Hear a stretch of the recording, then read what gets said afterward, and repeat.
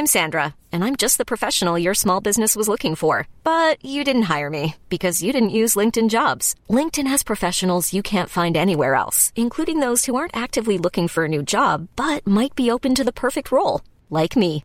In a given month, over 70% of LinkedIn users don't visit other leading job sites. So if you're not looking on LinkedIn, you'll miss out on great candidates like Sandra. Start hiring professionals like a professional. Post your free job on linkedin.com/achieve today.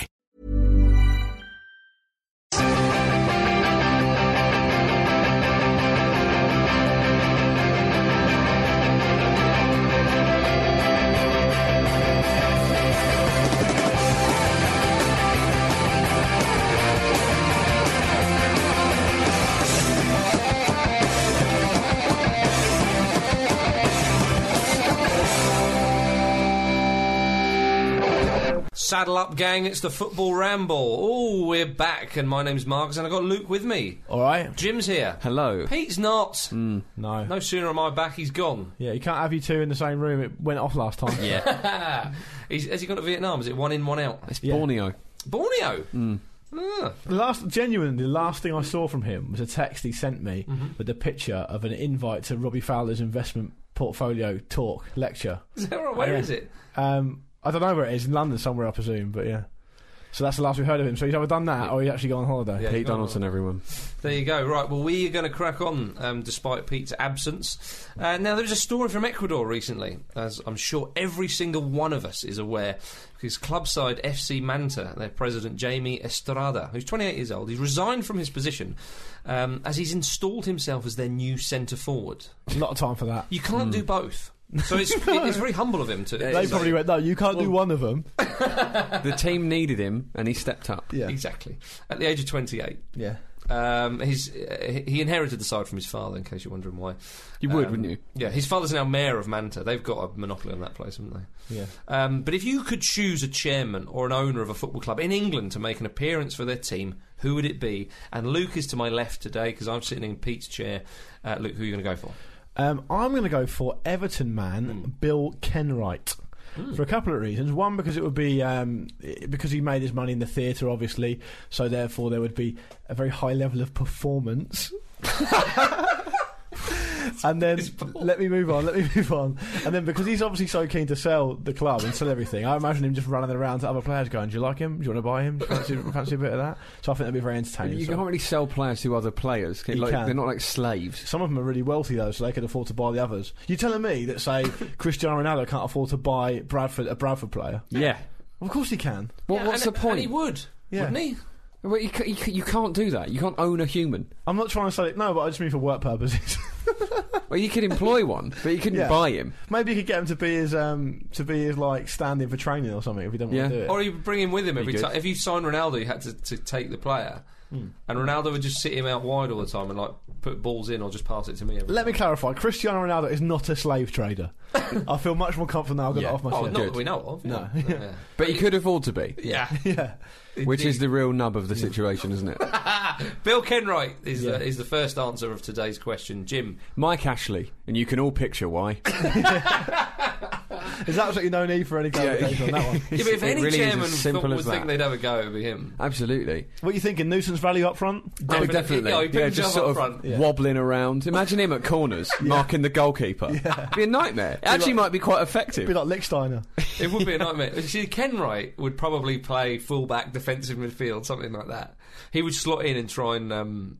he would get part of the team, whereas Ashley would definitely be like, well, I'm up front. Yeah. But genuinely, if I had my own team and I had Mike Ashley and he had to play because he'd washed the kit that week or whatever, I would definitely play him up front. Do you think? Well, because he's nuisance. It'd just be a nuisance up there. What nuisance would he be? I think you're overestimating his stamina. Yeah, probably. Well, I think I am. Yeah, ball to feet. Yeah. Although his chest control would be brilliant, just from the sheer mass of it. Yeah, you could just aim at it and he'd probably get it every time. Unintentionally brilliant. Yeah, but that'll do. He wouldn't work many channels, would he? No. Yeah. No doggies there. No, absolutely no doggies at all. No doggies at all. I'm going to go for Delia Smith. Oh yeah. Ovs. Yeah, obviously. Yeah, Obviously. She'd mix it up. wouldn't she? Definitely. Where would you play Delia? In goal. Jim's got the points, and gentlemen. Right, let's zoom off to the Premier League. Let's move on to the less important stuff. Yeah, let's trudge through this nonsense. Spurs 2, Arsenal 1. Unsurprisingly enough, Gareth Bale got the opening goal. Aaron Lennon got the second, and then Gareth Bale got an own goal, didn't he? Well, it seems harsh to give the own goal to Bale to but me. It was, Jim. It was. Yeah, but there you go. Go on, mate. Yeah, what have you got for I've us? got some stats. Yeah, I bet you do. These are from Arseblog, so if you Haven't support won a Arsenal, check trophy them for out. Theo Walcott touched the ball 28 times. It's not a lot, is it? It's worth pointing out, I think. And Arsenal made 9 tackles, and Spurs only made 11, which is sort of indicative of what a frantic game it was. It's crazy, isn't it? So there were so many occasions in the game where Tottenham players were just dribbling with the ball, and there were 3 or 4 Arsenal men standing off them. Both the goals were a result of that as well, and it's that sort of indicates that. And Arsenal made 26 crosses and 4 connected, so that's a really poor showing there. But yeah, I mean, it's just it's 2 stupid goals to concede. If you're going to lead, if you're going to defend with a line that high, someone has to take responsibility. That's sort of. It's a role that really, really needs to be played at a high intensity if you're going to do that. But Vermaelen and Mertesacker seem to just communicate very badly, and just conceding 1 goal twice is stupid. Yeah. That should not happen. What you've just said there about if you're going to play that role, someone needs to take responsibility. Blah blah blah. And you're saying that you're quite frustrated because you can see that as well. How frustrated do you think Steve Bold is telling them that every day after every Saturday? Also, those 2 goals came from runners from deep as well. So I mean, you'd be wondering why no one was tracking them. Basically, I mean, it was a horrendous line. It was clearly not offside. Both of them weren't anywhere close to being offside. Adebayor was offside. Does that hurt even more? God. Yeah, but he was dreadful at a boil. Yeah, he was. Absolutely Well, he's dreadful. not playing for a contract, is he? No. It's true. It must really be absolutely maddening for Tottenham fans to just to see him being the mercenary buffoon he is. But Thomas Vermaelen as well was just all over the place, and I think it would be a very good time for Vermaelen to get flu at the moment and just have to have a couple of games off. He's ill, we can't play, we'll put the dinosaur in instead, because Wenger's giving himself a problem by making him captain because he is just wayward. Surely Koscielny's got to start games, hasn't he? I know he's been injured and he's on his way back. But I would start him over Vermaelen at the moment. I just thought Arsenal didn't really show an awful lot at all. I mean, at the back, it was only a couple of laps at the back. I mean, they were reasonably solid for the first half hour or so. But when you find Arsenal playing against good teams, they can't deal with the movement of a good team. 2, they don't really look like they'll fight to get back into a game. Well, a huge huge problem, I think, is, and this has been overlooked because the loss of Robin van Persie is so much bigger, is the sale of Alex Song. There's been no one in there to replace him. Song, would put it about a lot more than the sort of midget midfielders we've got. Yeah, and Diaby's inconsistent when he is fit as well. So it's hit us hard. The centre was soft anyway, but that's just affected it even more. And Villas-Boas would have been slightly annoyed to start with in the second half because he would have said to his team, "Look, we didn't expect to come into the half-time break 2-0 up, So first 15 minutes they're going to have a go. A team will always have a go, and they're a decent enough side at the start of the second half when they're a couple of goals behind. And I'd have just said, don't give them anything. Don't give them anything cheap, because I've got serious concerns about whether Arsenal can fight for a goal or 2 anyway. So, and then they gave a stupid free kick away and conceded, and they didn't defend a poor quality ball. Yeah. And presumably that stat you said earlier about the 4 crosses that connected, that would have been one of them. Yeah. And that was a poor delivery. They should have dealt with that a lot better. And then after that, you think, God, Spurs keep hold of the ball now, because if you do that, they're not going to have a problem with this Arsenal team. I don't want to sound too harsh, but they just got. I mean, when it comes to playing against good teams, they've got nothing about them at all. I'm not impressed with them at all in any way. No, I mean, I think it's the longest run of games, of sort of undefeated games they've put together this season. I think is 5, which is just not good enough, is it, for a team with aspirations of the Champions League? I think it's becoming clearer and clearer. This should be the season, really, when you look at the way the team is performing. They drop out of the Champions League. I mean, there's still 10 games to go. You don't know. Spurs have got a very difficult run in as well. And also we got a secret weapon in Rafa Benitez. Much has been said about Spurs have now overtaken Arsenal. They're the best side in North London. All that. It's been a few seasons that people have been suggesting this. But is this the season? Spurs have been suggesting that for a long time. But is this the season? They're 7 points, aren't they, above Arsenal now? Yeah. I think that if you look at Arsenal's form going into that game against Spurs, I mean, I've been a bit harsh on Arsenal there, but their form has actually been very good. But in the Premier League. Yeah, but the point... Yeah, in the Premier League, exactly. But the point stands that they still... among that run, they've beaten teams you'd expect them to beat, and when they've come up against good quality teams, like they drew with Liverpool, didn't they? Yeah. And they lost to Chelsea.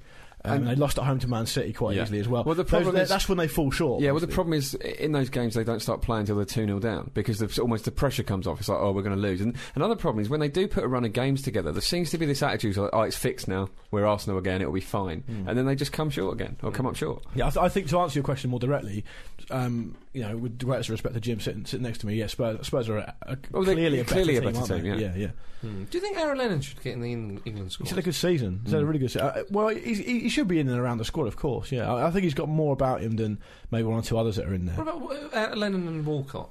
Would you say one was better than on the either other? side? No. Sorry, as in one ahead of the other. I don't know Lennon's stats off the top of my head. Walcott's got 18 goals this season. He has done very well. His best goal return ever. Yeah, but the problem is a lot of the goals have come sort of when we're already winning, or it's a consolation goal or something like that. So his end product when it matters, and this is also true of Olivier Giroud, isn't great. Yeah, and I think going back to Spurs, imagine how good they would be as a team if they had signed the central midfield player they wanted as well as Holtby and signed the striker they need. Arguably they're the second best team in the Premier League at the moment, and AVB deserves a lot of credit. Absolutely. I think if it's not the best run they've had in the Premier League here, it's certainly one of. They haven't lost for absolutely ages, and they're playing so well as well. Yeah, well, they've got a bit of steel about them. In the past they've wobbled at this point, but they don't look like losing. I mean, they should be pretty confident even going into this run they've got. I think they've got, is it Liverpool, City and Chelsea to come? Yeah, they've got Inter on Thursday, and they go to Anfield at the weekend. Yeah, I'm not sure. The Inter game, it's a bonus in a way, isn't it, doing one in the Europa League? They're not going to sort of be absolutely devastated if they go out there, so they're going to go into that with a lot of confidence and just enjoy that. I think the one thing that could potentially scupper them, if you're looking for reasons why they might be scuppered, is that they've not got an awful lot up top, and if they get through against Inter, they're going to have a reasonable chance, depending on the draw, of going quite far in the Europa League, and then they're going to have a lot of games, basically. Yeah. So it'd be interesting to see what happens anyway. And Chelsea are there for the catching, aren't they? Yes, they are. Well, they did beat West Brom. So are City. Well, that's right. Yeah. But Chelsea, they did beat West Brom 1-0, but Rafa Benitez has had a tough old week, hasn't he? Yeah. Well, he's had a tough old year so far, hasn't he? It's like, we were all sort of, surprised and mildly appalled by the reception he got when he first went to Chelsea. But, credit to those Chelsea fans, they have stuck to their guns. Yeah. They still want him out. I didn't think it was a rant, despite what everyone said. What, Benitez? Yeah. Just Rafa and rant goes quite well together, doesn't it? So the tabloids like to use that one. Unfortunately, the tabloids have really locked onto him. He's a foreign manager who would rather talk about football than scandal, and they don't like that.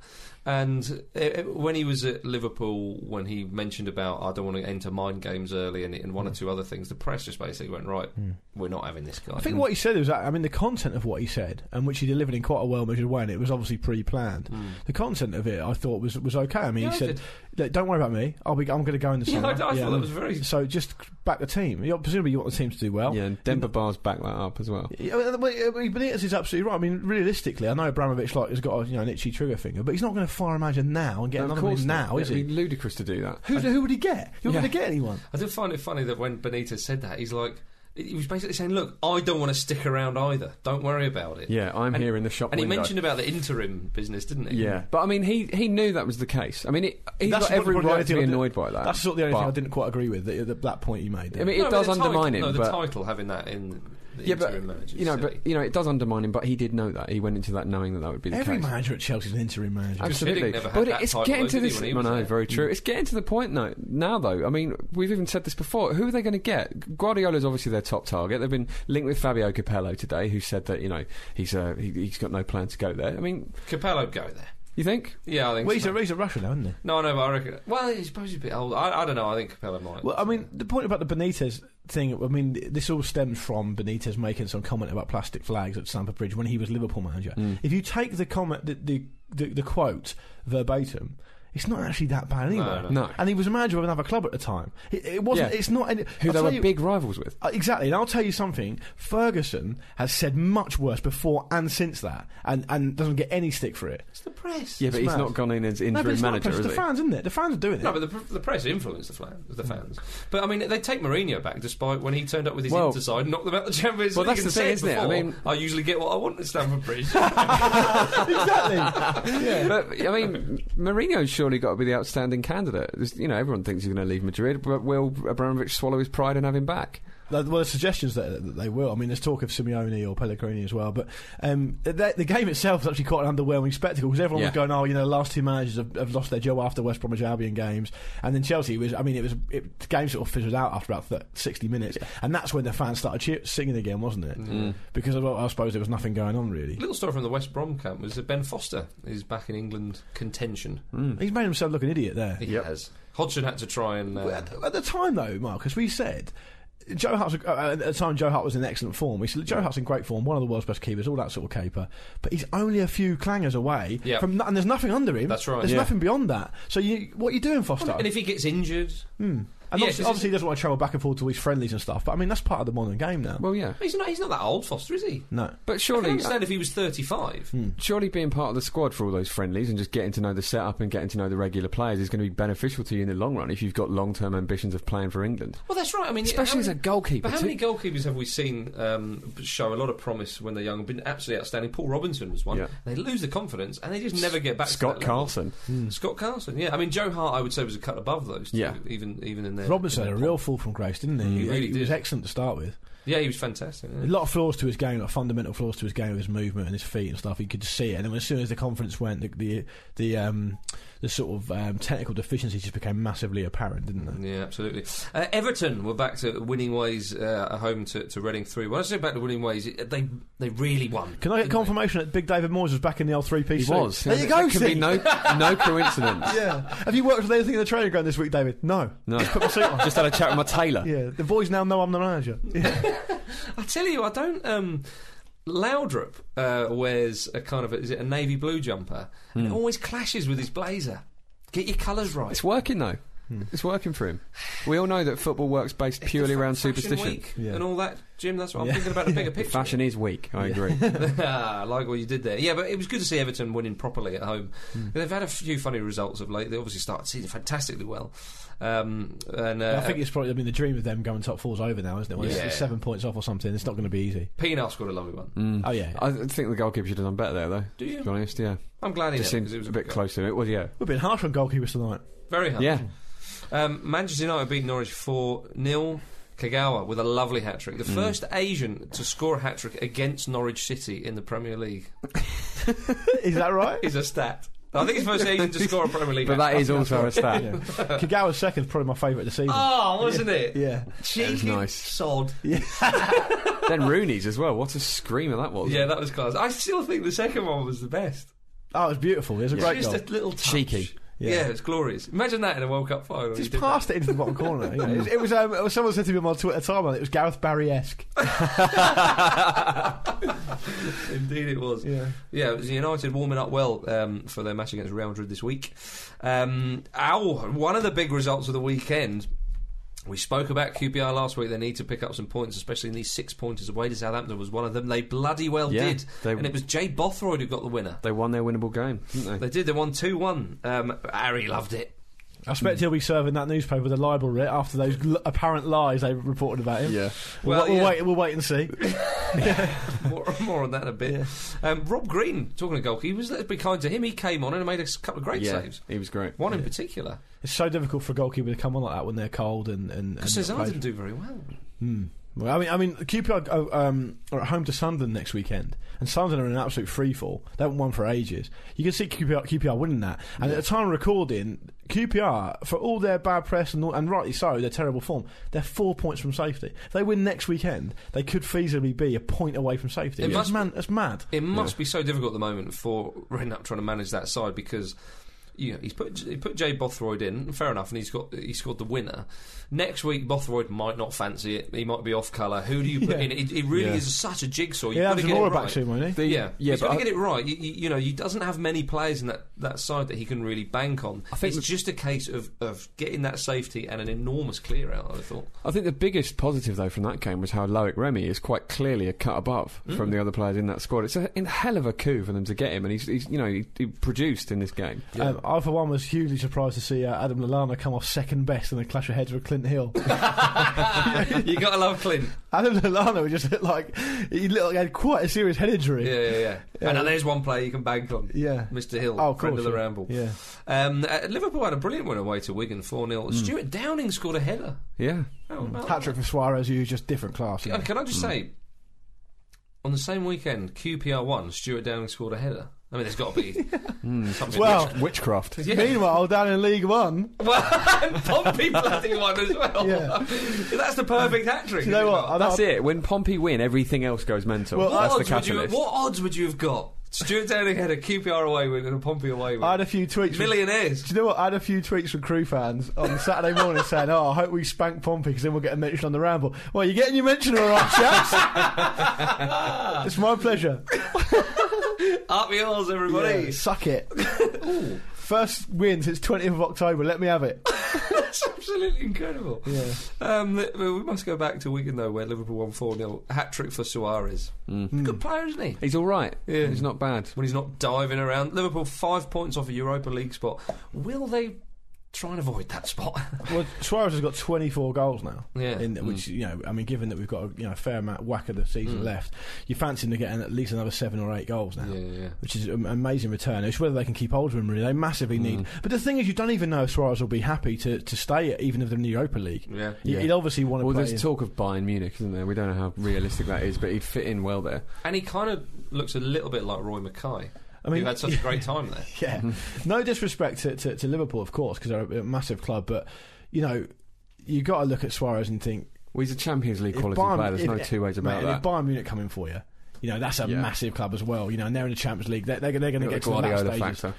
Exactly. They're going to get to the last stage of the Champions League this season, aren't they? So, I mean, they're going to be real down at the top table. What are you saying? Just saying there's a chance they might get through this week. You dreamer, Luke. Yeah. But there's 11 warriors standing in their way. Very fearsome warriors. And when they get past customs, they'll play Arsenal. They haven't got to go customs at home. It doesn't work. Exactly. Yeah, that's enough of the Premier League. Let's go to the Championship. Middlesbrough beat Cardiff City 2-1. Cardiff are still top by 5 points, and they have a game in hand, but they did lose. Are we making this happen? I think we are. But the best thing about that game was the two incredible things were Kieran Dyer scored his first league goal since 2007, and Sammy Amiobi. That was a great goal as well. It's unbelievable. It's a brilliant goal. He danced through the penalty area. Kieran Dyer and Sammy Amiobi with the goals. It reminded me of George Weah, that Ladies goal. and gentlemen. Did it really? Again, this is what happens when Pompey win. Yeah, anything can happen. Yeah, okay, let's look at that whole sort of betting thing again. So, QPR win, blah, blah, Some blah, accumulated and Sammy Amiobi with a winner. Kieran Dyer scores. I'm not gonna. I mean, Middlesbrough haven't been in great form as we've mentioned before, but I'm not gonna. They dropped away. Yeah, I'm not going to officially declare the alarm bells ringing until Cardiff play Derby the next game, who are awful in terms of form.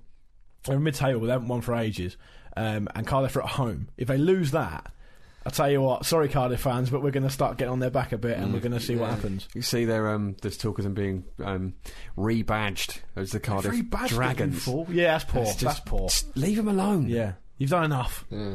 Stop badgering them. But also in the Championship, I was delighted that Danny Murphy continued to big up my claims for an Aston Villa place in the Premier League by getting Blackburn to lose 3-2 at home to Peterborough, who are bottom, and also getting the hook at half time. Well done, Danny. Cheers. Is this better or worse than when you backed Andre Voronin to be the top scorer in the Premier League? I don't remember that season. Don't remember that. Not sure. I remember that. This is not as bad. I think Murphy's still a good player. He's a good player, yeah. And so is Voronin. The Posh move off the bottom with the Dwight Gale hat-trick away at Blackburn. And Hull are still holding on to that second automatic. Hull were great against Birmingham. Absolutely ripped them apart. 5-2. Like actual tigers. Yeah. Seriously, how bad, though? I mean, Birmingham are in danger of getting down there because they're 6 points off relegation. Wolves are actually second bottom. Dean Saunders took over at Wolves on, I think, the 7th of January. They haven't won a game. Oh, yeah, Wolves have had an absolute They haven't shocker. won a game under Saunders. I mean, obviously, they sold Solback in for form purposes, I suppose. Yeah. Sacked him. Yeah. And they're in serious danger of getting relegated again. Wolves. It's mad. That would be massive. Somehow this is Alex McLeish's fault, because we all know he's on some sort of personal crusade against the Midlands. Alex McLeish looks awful. Have you seen the picture of him? I'm not being out of order because he's obviously getting on a bit, and he's a great player, and I respect him as a player. But this management business has aged him. I saw him. I'm not exaggerating. It will do. Management is a shock. I had Sky Sports News on at work, and I saw him with the sound off, and I genuinely didn't know who it was. He looks so old now. Do you remember when we went down to Bristol to do that coaching thing? There was a massive McLeish lookalike. He looks worse than him. Yeah. I mean, that guy was a lot younger. Yeah, that was just for you and me. Yeah, cheers, mate. Yeah. That's gold, that. Yeah. That's Sony award-winning radio, that. Yeah. Everybody, we're back. Right, let's go to Spain. There's been a couple of Clásicos of late, hasn't there? Copa del Rey. Real Madrid progressed to the final. 4-2. They absolutely dicked on Barcelona in that game as well. 4-2 aggregate win over Barcelona. They beat them 3-1 at the Nou Camp. And Barca didn't even look like give a shit. They were 3-0 up. Yeah. But people were leaving, Jim. Yeah, but in fury, because they've had it hard there, to be fair. That's right, yeah. They've had to put up with a lot. You'd leave, though, if it was Madrid, you probably would, yeah. Would but, I mean, oh, God, they just look knackered now, don't they? It's tortoise and the hare thing that we spoke about, Madrid sort of banking on. And weirdly, there's no one still saying that, Madrid could possibly, mount a title bid. But they're basically doing everything they can to just tarnish it for Barcelona, and it's working. I think it's just Mourinho, isn't it?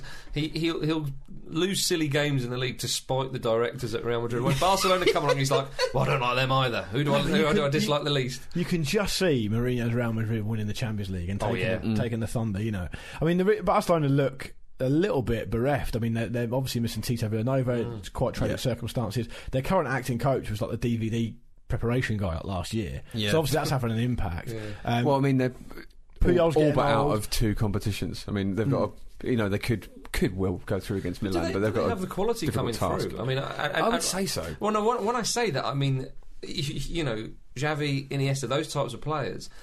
A 19-year-old, 20-year-old, some of the players they've got coming through, obviously, they're excellent players, and who knows, but there will be a transitional period. Yeah. And they've been on cloud 999 for so long. You've got to wonder about the balance of the team as well, because essentially Piqué and Puyol have always been excellent together, and obviously at international level as well.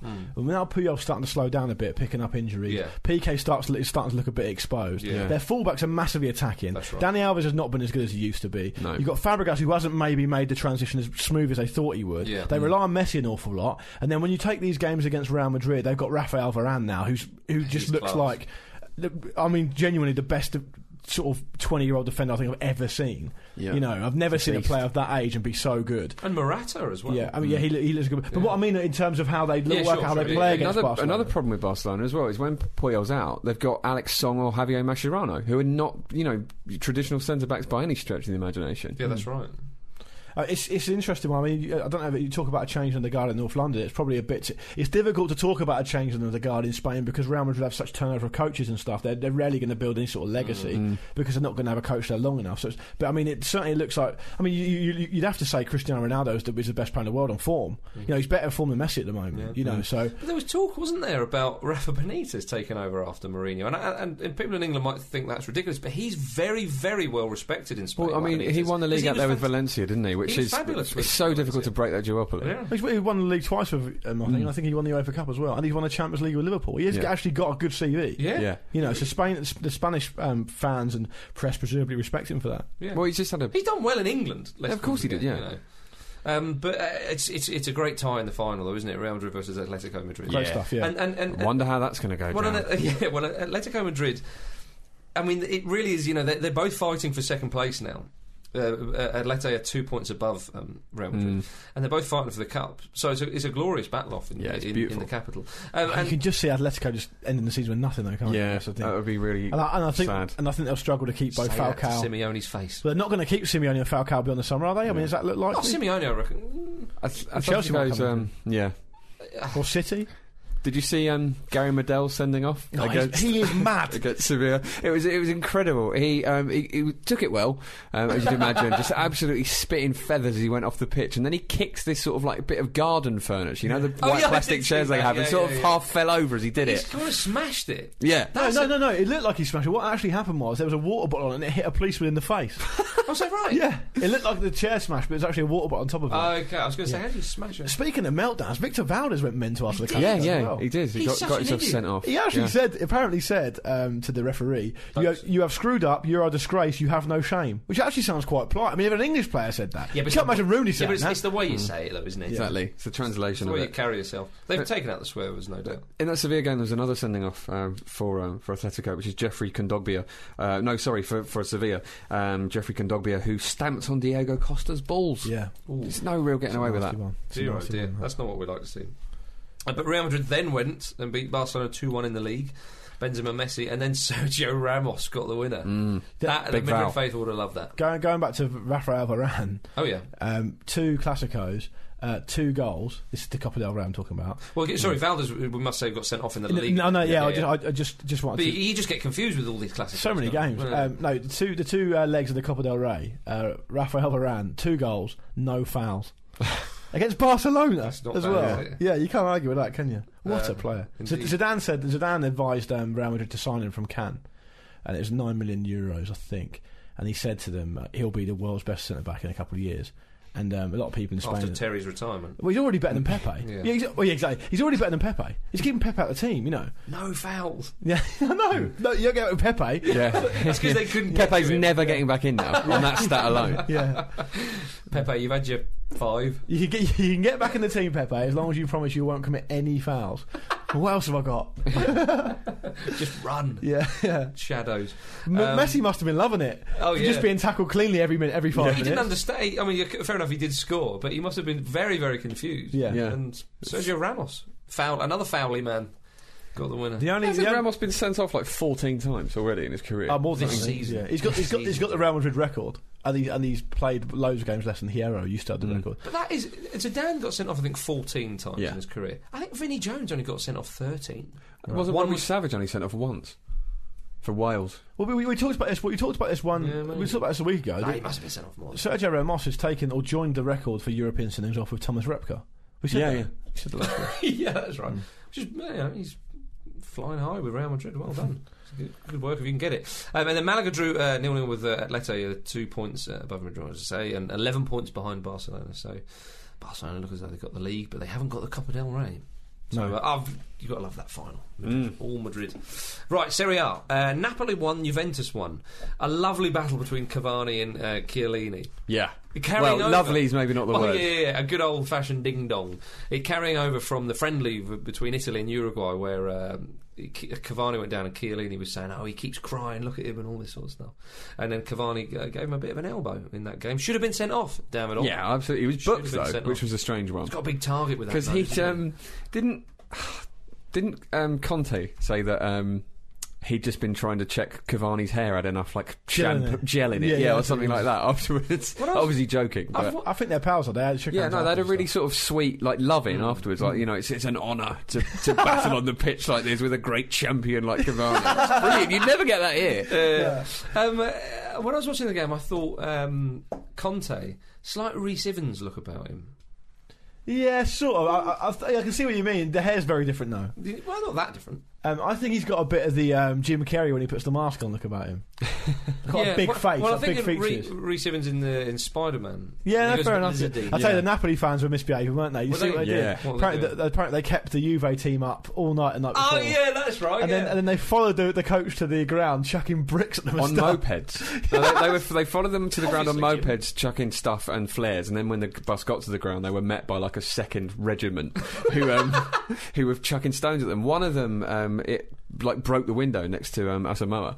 That's shocking. It's Yeah, unbelievable. it really is. You got to at least admire the commitment. Yeah. Well, this is what did we say in McManaman's profile last week when he said that they would go to Barcelona and stuff through the windows and all this, and he said it was quite surreal. And the first time it happened, there he is crouching on the floor of a flipping coach next to like Zidane and Figo. And all these Yeah, guys. that is. We missed a great Steve McManaman quote that I only got made aware of afterwards. Apparently, he was asked when David Beckham was going to move to Real Madrid.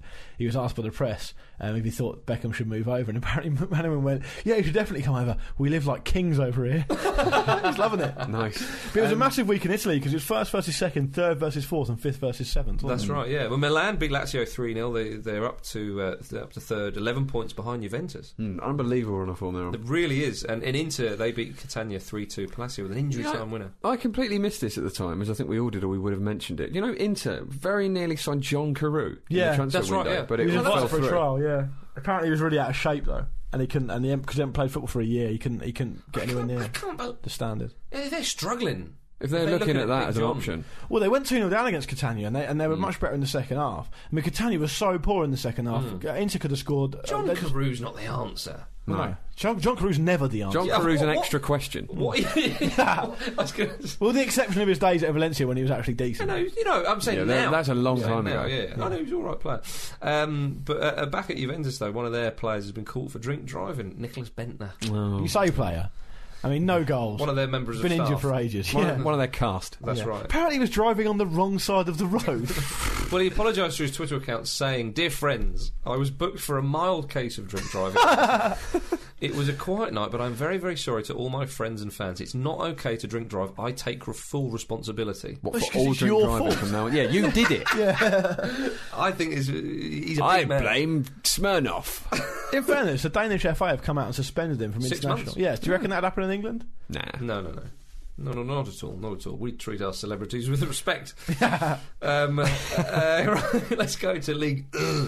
And it's the French Cup where PSG beat Marseille 2-0. D-Beck started and he looked good. Of course he did. He's D-Beck. Of course he did. He got booked as well. Yeah. Again. Getting stuck in. Joey Barton proving that he is the ultimate playground player. And Yeah. what I mean by that is the way he conducts himself. He used a tennis ball. Yeah. I think. No, you don't play the kind of insults. that he Gobby, plays. yeah. Yeah, exactly. I think, you know, it was reported that he was slagging off Zlatan's nose by giving it the old Pinocchio thing. Yeah. But it wasn't picked up. But I think, looking at the video, what Zlatan says in English, it's bigger than your dick. I think so, yeah. You guys have to watch the video and just see if you can confirm it, but that's what it looks like he says. It's a good retort. Of course it is. Yeah. There's no flies on Zlatan. Barton's such a knob. Yeah, I know. He really is. Like, no. I find it quite funny. Yeah, he's He's a entertaining. pantomime villain. Yeah, that's true. And then PSG, they lost 1-0 away, but Lyon couldn't fully capitalise on PSG's loss. They drew 1-1 Still away. quite close, though, isn't it? At Brest. Yeah, they're 2 points below the Parisians. Steve Malbranc did an absolutely amazing bit of skill to set up the goal for Lyon in that game. I didn't see it. And also, He's having a good season, He Malbranc, is, yeah. yeah. Also, the own goal was scored by a player called Trippy Macondo. Oh, Trippy's a great name for a player that's just committed something hapless. I know we haven't got Pete this week, so we can't do Pete's game. And before I go and do something very special indeed, Yeah. I thought I'd give you a little MLS update. Oh, Because, please do. It was the opening weekend in the MLS. well, the Galaxy played, didn't they? Well, it was the opening weekend, so all the teams were in action. But the game of the weekend was Portland Timbers 3, Yes. New York Red Bulls 3. Oh. It's a great game, and you've got to watch this. The MLS website, MLSsoccer.com, I think it is. It's actually really good. It's got full highlights of every game and good quality commentary and stuff. And Mikael Silvestre, who plays for Portland Timbers now, he had. It sounds like an exaggeration, but I'm going to stick my neck out and say one of the worst defensive performances I've ever seen. Right, Portland Timbers managed to battle back to a 3-3 draw. They went 3-1 down. The first goal they conceded. Were they at home, the Timbers? Yeah. Oh, so the guy with the All that chainsaw business. was all that pretty business. busy. It looked like a really good atmosphere there. Yeah. The Did they first play the goal. Ramble music. Yeah, apparently so. Yeah, Okay, they used to right. do. Yeah, but anyway. Sorry. The first goal, because Silvestri's got the ball after a corner or a free kick in his own penalty area. He's about 10 yards out. He tries to do a back pass, but he absolutely fires it so hard the goalkeeper has to say it with his hands. It's like a proper shot, right? But the keeper doesn't know what to do because he knows he can't pick it up, and so he just spills it, and the guy just nips in and scores. Right. Wow. Does he get an assist for that? Well, you'd hope so. He deserves at least that. Yeah. The second goal, he's in the left back position. It's a regulation ball down the line, up in the air, over the top of the left midfielder towards Silvestre. He's got no one around him. Yeah. He air kicks it and falls over. The same striker, Espindola, nips in and scores again. Honestly, the third goal, he just doesn't bother marking the guy, which is a testament to how bad a game he's having, because that doesn't look that bad. But if he'd been playing like a proper defender, you'd have been like, why are you not marking him? Yeah. But what are you bringing to this? What are you doing here? By that point, it was like picking him up for poor hygiene when he just murdered someone. It was like, it's trivial, don't worry about it. You know, he used a dirty knife. But Portland basically rallied and got a draw out of it. But it looked like an astonishing game. And based on the highlights, it looked brilliant. And obviously Tim Cahill played for the Red Bulls as well, so that was good. Nice one. Right, go on, off you go. Diego Corner. Oh, yes! It's about time. Listeners, this piece is so important, I've bolded it up Yeah. on my running order. We spoke of Napoli earlier. We're going to speak of them again. Well, El Diego's returned to Naples. He's got nothing else on. He's returned to Naples to plead his innocence over an outstanding €40 million tax bill. This is some resolution. This is a Ramble staple, this. This really is. We've talked about Diego going back to Italy and having his watch taken off him and all that kind of Earrings stuff. as well. Earrings, which he owes a lot of money, apparently. I don't want this to be over, this particular No. sort of saga. Yeah. I don't think it will be. Yeah, it's Read a the court quotes. case that Well, I say he went back there to sort of, and you think he'd show a bit of contrition, you know, because you really, I mean, presumably hardly anyone in this league pays the proper amount of tax, I presume. But I mean, Diego. I want to distance myself from that. I didn't even hear it. He says, Diego says, this is his way of being contrite. Everyone who drafted my contract at Napoli is free today. I was out on the training field at the time, but when I come to Italy, the financial authorities want to take my earrings from me. Why do I have to pay and not them? You earn the money! Yeah. When you said they're free, I thought they're going to come down. Well, I like to think that this isn't really sort of working, so then he goes to the sentimental side. I gave my life to Napoli. I gave my life to them. Yeah. I am not a victim because I've earned a lot of money, but I didn't know anything about the contractual issues. I am facing up to the situation because I've not killed anyone. Yeah, you knew about the drugs he was taking, though. Yeah, and also you did have a pop at someone with an air rifle, so Yeah. This is kind of payment for that. and then you can't resist this. Obviously, I would like to coach the Napoli team. This is what this is really about. While I'm here, I'll do it for €33 million a season. yeah, after tax. And I want an advance payment. But I'm not thinking of that bench at Napoli because I don't want to disrespect Mazzari, You already who's have. doing a great job. De Laurentiis, who's obviously the owner, has never invited me to the stadium to see a Napoli match. Maybe there'll be time to talk to him. So he wants to talk to the owner about the coach's position, which has already been filled, and he's disrespecting the coach by doing that. He was also What a asked. life. He was, it's What a amazing, life isn't it? he leads. These sort of things Life happen ordinary. more when he's not managing the team. Yeah, He's got it's nothing better. on. But he was also asked about whether he thought Cristiano Ronaldo was in better form than Messi at the moment. He met Ronaldo, didn't he, at the Classico? There's a picture of them.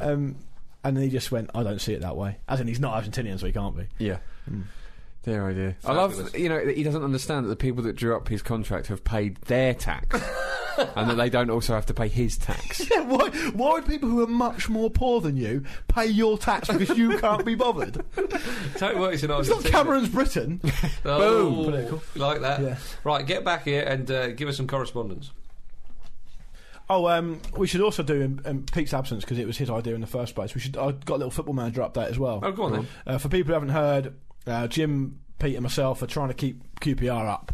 We've been given that challenge by a Football Manager. And I managed to play my first two games as manager of QPR. I lost my first one 3-2 to Man City. I lost 4-0 to City, so you did better than I did. Darren Bent scored my two goals. I've got Darren Bent for some reason. Yeah, I have as well. And Nicholas Anelka. Quite a few players that aren't there. We went over this last week. Oh, okay, right, so we've been given those. And then I drew 1-0 with Norwich, and I was 1-0 up, and bastard Johnny Howson scored an equaliser in the last minute. My team cannot defend. And worse than that, Clint Hill's got an ankle injury, he's out for 6 weeks. Oh. So, and I couldn't sign on the defenders before the window closed, no one would come to me. It's difficult. I'm I've struggling. had trouble attracting players. So I'll be drilling my players hard this week, and that's not a euphemism. He means he'll be bumming them. Ah, that's a shame. Correspondence, please. Question of the week this week was: Harry Redknapp took his players to Dubai for a break last week among controversial circumstances. If you were a manager, what would you do to give your squad a break? Jack of Few Styles on Twitter says, as a Birmingham City fan, I would take them to the North Pole, then I'd leave them there, the useless bastards. Derek Cole says, don't ask me, the chairman would deal with that. Come on, it's always nice to see, isn't it? Tom Morley says, the DW Stadium, nice and quiet. Yeah. Better. Terry Nutkin, aka Fat PK, I like that. says, I'd take him to Portsmouth. They could meet the Portsmouth team and see how poor footballers live. It'll be like Live Aid. Oh, that's not nice. It's a dig. Can't we have a bit more upbeat ones here? Okay, here's the one for you then. Max Oxley, I'd probably take him to a theme park. A dinosaur-based theme park. Now you're talking. You know where this is going. I always like to see those with a hashtag clever girl, if possible. That's true, that's yeah. true. Or a dam, with an exclamation mark. Yeah, damn. Chris Best tweeted, a rucksack of Kit Kat chunkies, a dentist waiting room load of Take a Break magazines, and a DVD of John Virgo Trick Shot. Yeah? Hashtag break. It's a little dig at you here, Jimbo, as well. Yeah, there will be one of those. AJ said, taken to Arsene Wenger's house any time during December and January for an end-of-season party. It's not a dig at Jim. Well, that sort of is. Are you taking it on the chin, or...? I haven't got room. I don't know what I mean by that. And Ben Johnson finishes off by saying 3 words: a Rocky box set marathon. Well, yeah. Yeah. I once tried to do a Lord of the Rings box set marathon. All three of them couldn't do it. I've never seen Lord of the Rings. Wow. You know they're all based on the Bible and stuff. You love it. Yeah, well, I've read the book. The only film which I can say that about. Right, let's have a profile. Oh yes. Now, what have we got here? We've got a Frenchman. This guy is a real cult hero in France. You may not have heard of him, but you'll be familiar with him by the time we finish this podcast. It's Steve Savidan. Savidon, presumably that's Savidon. Savigol. Savigol. Well, come to that. Don't jump the gun. Now, a real lovable character from the French leagues, but we will talk about his career in just a minute after a very important fact is read out. He was born on 29th of June 1978. Oh, 11 years after the Summer of Love. He must be one of the youngest in there, surely. Must be one of the youngest. Yeah. Must be Jim. If not the youngest. An incredible career the man had. I mean, he's still 34 currently. He started his career with his hometown club Angers, who were in the third tier of French football. He made his debut when he was 19. 19 years old, third tier of French football. Yeah. Humble beginnings. Humble beginnings, yeah. Yeah, absolutely. And he played for the club for 2 seasons. He did pretty well for them, actually, scoring 24 goals in 42 matches. Not bad at all. Now, the third tier of French football, certainly back then in the late 90s, was amateur. I think probably largely is now. But he needed to find work outside of football to pay the bills. And he said years later that he said, I couldn't get by on my salary, so I used to work as a dustman from 5 to 12 every morning and then go and train. That's Lofthouse-esque. That is outrageous. Isn't it? Well, it's not, is it? That's just... No, I didn't know how much work he's putting in. Yeah, no, I mean, the commitment there is brilliant. Yeah, it really is superb. And his... I think he worked as a barman as well. Not all as one. Imagine that going all the way through. No sleep, Steve. Exactly. His impressive displays for Angers were noticed by League Two side Châteauroux. When he went to see the club and talk through personal terms, he was invited by the manager, former France goalkeeper, of course, Joel Batz, quite a big player in France back in the day. And Batz wanted to show him around the town after talking personal terms and whatnot. But he said, "No, I'm going to have to turn you down there because I need to get back for training in the morning, and I've got to be on the bins as well." Quite early. and it was even then that when a lot of people in France came to know about Savigol. It's those kind of stories that really made him go to the French people's hearts. But anyway, so still in the third tier of French football. Now, he didn't do too well at his new club. He'd moved up a league by then. He only scored 3 goals in 20 appearances, so not particularly setting the world on fire. Journeyman-esque. Yeah, well, his career... Binman-esque. Instead of taking off that he would have certainly hoped, it kind of faltered, really. He then moved... He would have got more goals if he went on the bins in the morning, probably. Well, maybe, yeah, that was something to do with it. So, Châteauroux, not the greatest of times. He moved to Ajaccio for a season and then back to Angers, where he scored a few more goals than he had in previous seasons, but... I mean, so far this is just a career going around the lower leagues of France. Yeah. So why has he been introduced, Marcus? Well, it's slowly but surely What's this induction all about? Well, he then moved to Beauvais and in 2002, and he went the entire season without scoring a goal. Wow. In 24 league games, and the club were relegated. I mean, This is not Dean Windass Hall of Fame stuff. No, it's almost like you're trying to tear the place down. Savidan moved back to the third tier to play for Angoulême, and he did a bit better there. And he's 25 at this point. 25. It's looking like it's not going to happen. I'm just saying, putting it out there. Yeah. Here he began. Did he lose faith, Marcus? No, he didn't. No, he never. He scored 12 goals in 37 games. For them. It's all right. It's all right. He also chipped in with 14 assists. So the wheels are turning. He was an asset to that team and a very hard-working crowd pleaser. And then he signed for Valenciennes in 2004. Now, they were in the third tier themselves, but they're a much bigger club, of course. I mean, Valenciennes were a bigger side than that. They'd fallen down the leagues rather embarrassingly, kind of Man City-esque, a few years ago. And Savidan was one of the main men to help them get them out their predicament.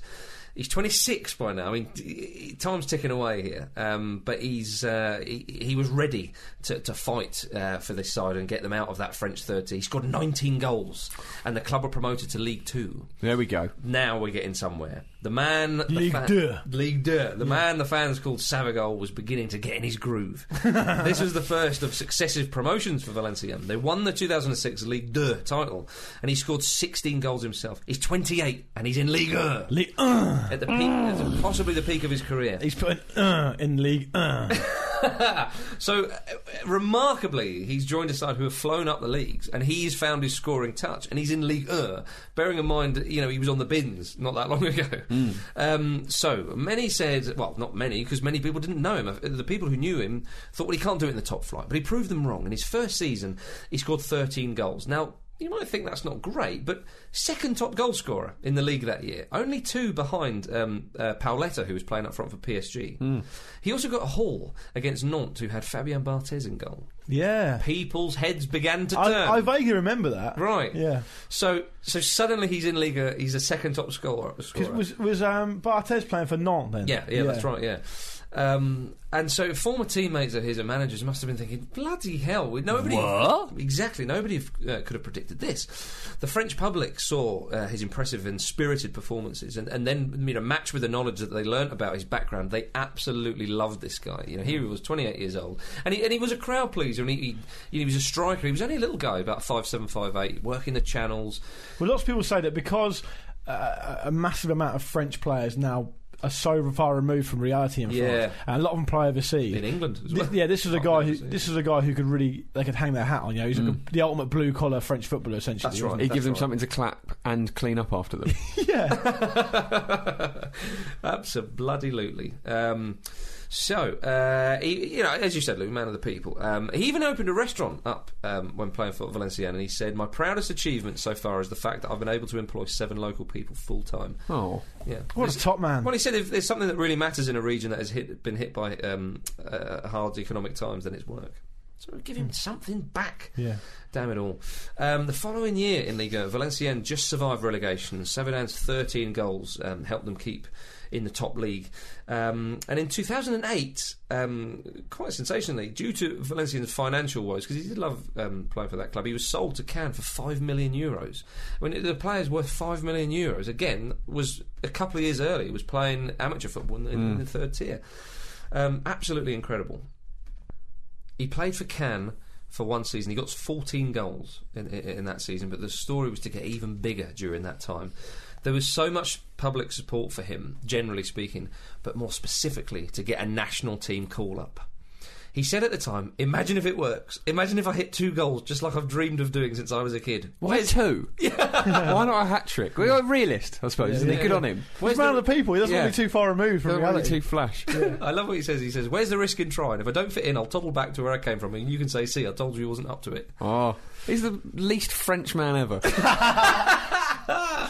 But there was so much public support, as I say, at the time for this. They loved this guy, and he was performing. I mean, his goal tallies aren't sort of 20, 30 goals a season, but going on, you know, Pauletta's top scorer, 15 goals that year, I mean, there didn't seem to be many goals in Liga at the time. Also, hasn't there really been for a while I'm sure I read Andy Brassel talking a bit about it, saying that there's been a big fashion around that sort of time of playing one striker up front. So yeah, he was played up front. He was essentially leading the line this whole time. So it wasn't all about goals anyway. At that point, you know? Absolutely. And also we need to remember that a lot of the people we induct into the Dean Windass Hall of Fame, if they're strikers, they can be from any era. And the games were so much more high scoring back in the day. That's right. So it's going to be a little bit more impressive. Ramon Domenech gave him the nod. Oh, it's brilliant. Yeah, and he was included in the squad for the home friendly with Uruguay. Now, Franck Ribéry famously worked his way up through non-league football in France, rather than through the academy system, which obviously so many of their players do. But Ribéry, you know, made his international debut at 23, and obviously went on to great stardom, still is. But Savadin was 30 when he got his first cap. You know? Right, yeah.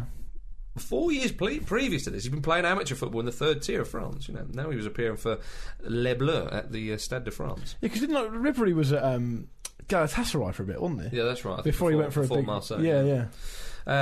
So he didn't start the game, but he was brought on for the last half an hour. Much Bullard-esque. He really I is. thought he played the whole second half. Yeah, I think it was the last half an hour. Much to the right. delight of the home faithful. I mean, his performance was the only thing that was of note that evening in a drab 0-0 draw. He worked the channels, closed down defenders, and he was inches away from scoring a spectacular overhead kick. Oh, that would have been so such good. a shame, yeah. It would have been too good to be true. I know he was no Nugent. Well, he said after the game that After even he'd swept up, presumably. yeah. Did he play sweeper? Ooh. That's poor. Doesn't work. Even his teammates in the France side were pleased that he'd received a call-up. He said, "I'm very honoured because they gave me a small flag of the match to mark my first selection. They also gave me a jersey. I'll sell it on eBay tomorrow." Did he? That's what he said.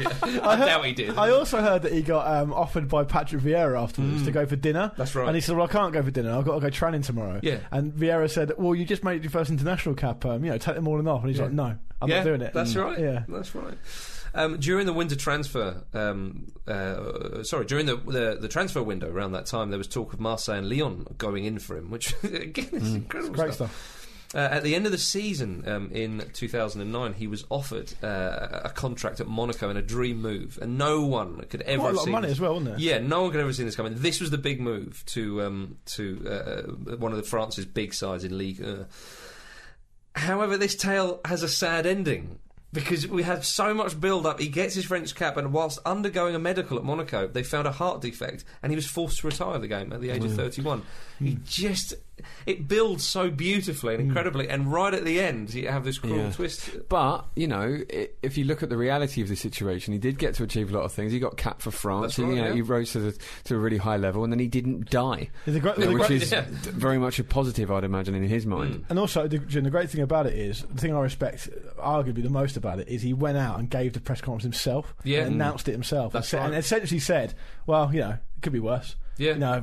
I've had a great run, Yeah, at the age of 31, he just sort of went, I'm done, that's me. It is a shame that his potential was perhaps maybe not quite fulfilled, but then it's funny to say that about a 31-year-old who actually scored quite a few goals in didn't he make like 400 odd sort of professional appearances or something? So he did okay. Absolutely, yeah. No doubt a few more French caps would have followed, I think, because he was very highly rated at the time. And very mildly similar to Lilian Thuram's near transfer to PSG when he was found to have a heart defect and retired early. But of course, Thuram had played at the highest level for many a year before that. But I'll leave the final words to a Ramble favourite, Andy Brassel, whose piece on Savinien was greatly appreciated and used for this profile. And Brassel summed up quite nicely, saying that Savinien carried himself in exactly the way most fans in his position hoped they would, with the happy-go-lucky disposition of a lottery winner, knowing yet joyful. When Savinien scored for Valenciennes and did a backflip or gave a flash of his Superman Y-fronts, it could have been your mate Dave doing the same after bagging one on a Sunday morning in Hackney Marshes in East London. And in he comes. Man of the people, Savagol. Into the Dean Windass Hall of Fame. Well, kids, that's about it for the Ramble this week. If you want to get in touch, the email address is show@thefootballramble.com, the Twitter is @footballramble, and the website is thefootballramble.com. Yes, it is, yeah. Plenty of things to be getting your teeth into over there. Absolute beastie. Jim, say goodbye for crying out loud. Goodbye. Luke. Free Pete. And it's goodbye from me. See you next time.